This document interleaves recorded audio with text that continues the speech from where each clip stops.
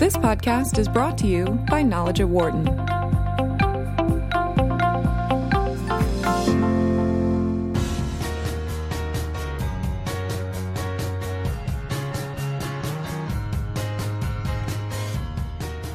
You're listening to Knowledge at Wharton here on Sirius XM 132, Business Radio, powered by the Wharton School. Thanks for spending part of your day with us.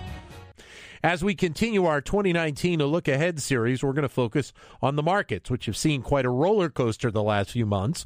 The Dow Jones Industrial Average ended up seeing a decline of over 10% last year. Both the NASDAQ and the S&P 500 saw declines as well. The factors that lead to some of this uncertainty are still in place, including the U.S. trade war with China and President Trump's open disagreement with the Federal Reserve's decision to raise interest rates, among other things. So what should we expect in the markets in 2019? Right now we're joined by Jeremy Siegel, finance professor here at the Wharton School, who you also hear on the show Behind the Markets every Friday here on Sirius XM 132. Great seeing you. Happy New Year. Happy New Year to you, Don. So give us your sense going into 2019 of what you think we're going to see. I saw an article that you were quoted in that you think we could have a pretty good bounce back here in 2019. Right. Now, let's review last year. I predicted 0 to 10% return on the market. And during almost all the year, people said, oh, Jeremy, you're far too pessimistic. Yeah, right. Yeah. And then all of a sudden, bang. Yeah. We had that near bear market. Didn't quite get down to that 20% on the S&P from top to bottom. But I think it overreacted. Okay. Let me say that I do think the last hike of the Federal Reserve was a mistake. Okay. I wouldn't have, but it's not a fatal mistake. It was a close decision. But especially I was very encouraged, as the market was, by last Monday's employment report, which is really certainly sort of dispelled any immediate worries. Now, the employment report is what we call a coincident indicator. It's not a leading indicator. So, it's not predictive of weakness, right. But it does show you that certainly we, didn't end 2018 on what we would call a recession. So, given all that, the market is selling for about 16 times last year's earnings. Okay, that's the S&P 500. So, even if earnings don't increase at all, which is well below expectation, 16 is a very reasonable multiple, especially in a low interest rate environment. And right. I don't think the Fed is going to be tightening at all this year, and only if the economy turns out to be very strong, and only at the end of the year. And that's been the question. We've heard whether there potentially could be 2 increases in rates, whether there would be none. You're thinking that they'll play it close to the vest this year. I think that, honestly, as I said, I wouldn't have done the December. Will they take it back? Only if there's a lot more weakness. Right. Otherwise, they'll be on hold. And again, they may be on hold for that whole year. So I think the Fed, looking back, I'm saying they say, oh, gee, I wish I could take this back. They're not going to admit it ever. Yeah. But my feeling is that the bond market, which is, really where so much of the important sentiment is located, has told the Fed, you tightened enough, if not more than enough. Yeah. So it's saying you got to slow down, and I think now Powell and the Fed is going to listen to that. Gad Elon also joining us, professor of operations, information, and decisions here at the Wharton School, as well as director of the Management and Technology Program. Gad, great to have you with us. Happy New Year. Hey, Happy New Year, Dan. Great to be here again. Thank you. So give us your thoughts on what we saw with Wall Street and the reaction of some of these companies in the last few months of 2018 and maybe where we're headed in 2019. Yeah, I'm not an expert on the financial market per se, but I'm looking at the tech firms, and then specifically I look at how in the last few years the tech firms were really the main engine that was driving the S&P, if you will, and I'm worried about some of these firms, and specifically I look at the last few months and even more so in the last few days, and some of the indicators we got there. So I think, if for example, I'm terribly worried by the last announcement by Apple. I think it has long-term implications, and both for, and I'm talking about the fact that, the correction that they made for their revenues, for their earnings, both because what it has implication on firms doing business in China, selling in China, and having a supply chain heavily skewed to China, but also the implication for what it means for other firms in their supply chain, right? I think that the entire tech supply chain in many ways is powered by the consumer side, but if you have to go downstream and you see firms like Qualcomm and then Applied Materials and really deep into that. And so I'm a little bit less optimistic than Professor Siegel on what's going to happen in the future, primarily because I'm looking at some of these firms and I'm worried about the implications. Jeremy? Well, I hear you, and I think the saving part about that is that Apple is not priced like Netflix or Amazon. It's priced at a very reasonable PE ratio. It's not. It's almost being always priced as not really a tech firm, almost a consumer discretionary firm. So I agree, the slowdown is serious. I think Cook should have warned earlier. I think there were signals that they weren't going to make their projections there, and I think a lot of the smart money began to know it, and that's why Apple was under pressure for so long, even before that announcement. But right now, at today's multiple, you don't need it. You don't need it to become another super growth company. It's selling at a really reasonable times earnings. Now, some of the other firms you mentioned are really leveraged on this slowdown, and I agree with you. There's source of concern there. But maybe Apple has another 10, 20 points down on the downside. But I still think there's innovation in Apple, and that it. I was listening this morning, and someone said, "Well, Clorox only has a 3% expectation of growth and selling for 20 times earnings, and Apple's at 10." Yeah. So in a way, it's just being selling almost like a consumer stock. Well, I guess, Gad, it also makes you wonder where Apple is concerned, playing off of what Professor Siegel just said, is how much innovation is there in Apple these days. And I'll go back to something we mentioned at the top of the show, and the fact that Apple is partnering with Samsung on content going to certain Samsung TVs. Apple and Samsung were heated rivals for a long period of time, and yet now Apple seemingly is maybe changing their mindset a little bit. Right, but that brings me to the point of why I'm maybe not worried about Apple per se, but I'm worried about the entire market. And I think that you bring Samsung, I think it shows that I think the worry is deeper than just one firm. I think one implication of what we see, and if you read a little bit into the announcement, is the fact that there is more discretion. There are many firms that are building off the discretionary spending of the new middle class in China. And what we see that if in the past it was really running to buy brands and continuously outpace your neighbors, what we've seen sort of going back to the U.S. in the 50s and the 60s, we don't see similar behavior here now. We see actually so maybe not getting into the same race on phones and not getting into the same race on brands, and actually going and spending that more on, higher quality of life. But do you think that's partially the tensions between China and the U.S. and maybe telling Trump we don't necessarily need American goods? Do you think there's some of that in the slowdown? Some of that. There might be some of a little bit deciding on changing purchasing behavior.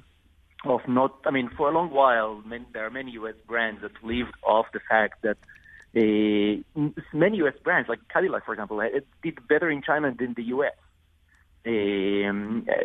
For several years already, KFC does really well in China. Mm-hmm. And so I think there might be, one thing might be that. Second thing might be the fact that people will say, well, we don't need any more brands, period. We actually need spending on things that are, maybe better quality of water, better quality of life. Better vacations. We do see much more spending on vacations, for example, in China than in the past. And you see firms like Meituan and the like that are feeding off that. But that's not anymore selling products, but rather selling services. And we know these are not tradable. And then so there are more going to be implications for firms globally that fed off that. Jeremy, one of the things that's been thrown around, especially in the last few weeks, is if and when there are talks between the United States and China, and if, in fact, there ends up becoming a new trade deal between the two sides, what impact that's going to have on Wall Street. And the expectation is, okay, we're going to see a quick pickup. Is that your expectation as well? Well, that's a very good question. Let me first follow up on what Gad was just saying. A lot of, I think, the attraction, I would like his opinion on this, of the Chinese to brand names, is the fact that they, there's been a lot of deception from Chinese manufacturers about quality, like quality of milk, quality of a lot of that. And they trust Procter & Gamble, and they trust the older brand names of the U.S. that, although they're not perfect, they're not going to get levels of impure goods. And I think that is a big seller brand name, not only in China, but India and elsewhere. The fact that there's this trust, you can almost trust these long-lived corporations more than you can trust the government. And I'm not sure that that's disappeared. But if that does disappear, you're absolutely right. That is a threat to U.S. brand names and European brand names. Both have that brand name edge. I'm willing to pay more because I can trust that their quality is of something. On your point, Don, I think the market expects a deal. However, if a deal is reached, it doesn't mean the market won't go up. Right. It does mean if a deal isn't reached and tariffs get heightened, it's going to really go down again. So, I mean, that's going to be a relief rally. And there's, with a slowdown in China, there's a feeling that really Trump maybe even has more leverage than he had a right to have expected a year ago or 6 months ago in terms of this negotiation. But it seems to me with the slowdown in China that she wants to come to some agreement and that we expect an agreement to be made. Also the fact that if Powell doesn't hike anymore, then it's on Trump to keep the stock market up. Yeah, right. He can't blame someone if he escalates a war on tariffs and the market goes down. He has only himself to blame for that. Gad, how confident or pessimistic are you about these quote unquote negotiations moving forward, especially in the next few weeks? In my opinion, I am here with Jeremy on that. I think both interests have, realized by now that unless there is some change, we're heading into a slower market, and both have nothing to earn from that.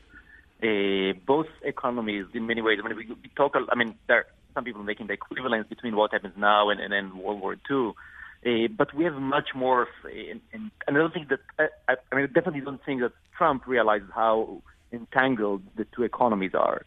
And you cannot just say, okay, let Apple move their production to the U.S., otherwise we'll have a $5,000 iPhone. I think most of us depend so much on the supply chain that crosses across the line. In one of my classes, I show the life of a DVD player, and such a commodity, but it takes 9 countries and 5 times crossing the Atlantic to actually manufacture something like that. These are deeply, deeply long supply chains that are built on top of each other. The economies so I cannot see a way where they can both will decide not to negotiate or decide to just get entrenched in their positions, the current positions. Gab, with you following the tech sector the way you do, there's also the interest that would be coming up on the markets of a couple of IPOs coming up in 2019 expected, like Uber and Lyft. Yes, we have. We have these 3: the Uber, Lyft, and Slack, and 3 are probably most anticipated in the last few years. Uber. Just to talk about Uber for a second, in my opinion, Uber is probably one of the biggest experiments ever in using VC money to fund a winner takes all in a market that is not a winner takes all, with the belief that sometimes at the end one can actually take all of these subsidies and all of these payments and actually create value. So I think the question will be what will happen in the IPO. The question will be what will happen a year after the IPO. But this is an extremely highly anticipated one because there are many hypotheses that are based on that. I mentioned Lyft and that as well because by now it's clear that this is not a winner-takes-all market. And so the question will be, how do you value these two firms that the entire market until now was built on the fact that they can dominate their specific markets? And I'll add Slack to that because with the fact that we see firms like Google and Facebook absolutely dominating the consumer market, we see more and more interesting firms coming in the B2B market, and Slack is probably the most interesting player in that. And so I think it'll be interesting to see again how the markets value that. We've seen Atlassian before doing quite well, unlike the consumer market. That's a much more predictable market, with much more predictable growth. But they are fighting there against Salesforce and Microsoft. It'll be, again, reading that IPO will tell us a lot about what's the expectation in terms of the market moving forward in B2B versus B2C. Jeremy? Oh, yeah. I mean, I agree. I mean, I'm glad for Lyft that Uber isn't a monopoly. That's what we need everywhere. There's got to be another. I like the fact there's another firm that provides competition. Sure. And needed. Although certainly I think Uber is several times Lyft. Lyft is there, and people do use it. It's a few dollars cheaper. You may have to wait a little longer, but some people's time is less valuable than others, and they're willing to do that. And some people have ideological reasons for using Lyft rather than Uber. I sometimes wish we had that competition for Facebook or Google, right? In the same way. There have been attempts at it. I'm not an expert in the tech area, but I'm just sort of an observer. And of course, it also falls to the very important question about whether, and I'd like to get your opinion on this, whether you expect any antitrust action could ever be taken or severe restrictions being placed by the U.S. Congress on Google or Facebook as a result of their near monopoly positions. Absolutely. I think if you ask me what's the other important trend that's going to happen in the next year or two, is definitely much stricter regulation on Facebook and Google. You have a new Congress that leans one way. You have a Senate that leans another way. And the only thing that almost they agree on is the fact that the other side is better represented on these social media. And so I expect when it comes to these two firms, I expect it also a little bit with respect to Amazon maybe, even though I should say the public perception of Amazon is much more positive than maybe observers of the market in general. But all these three firms, I think, are going to have much higher scrutiny. I think we should expect to see some regulation on what. Actually, President Trump has been the one that's negative on Amazon more than Facebook or Google. But the Congress talks more about, because of privacy and other issues, Google and Facebook, than it does about Amazon. But Amazon certainly has threatened a lot of small core sellers and their distribution angles and thrown it up to the air and caused disruption. But Trump gets on them every so often. Although I think we all love the convenience of it. I do. Right.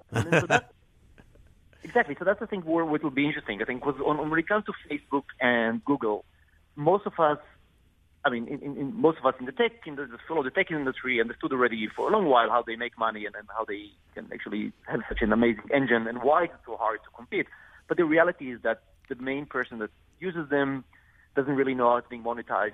From the hearings in the Congress, it's clear that our congressmen and women don't know how they monetize their data.